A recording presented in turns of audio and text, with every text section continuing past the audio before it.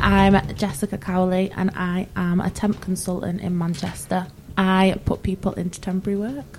I am Tremaine Wright and I'm the public sector manager for the Manchester branch.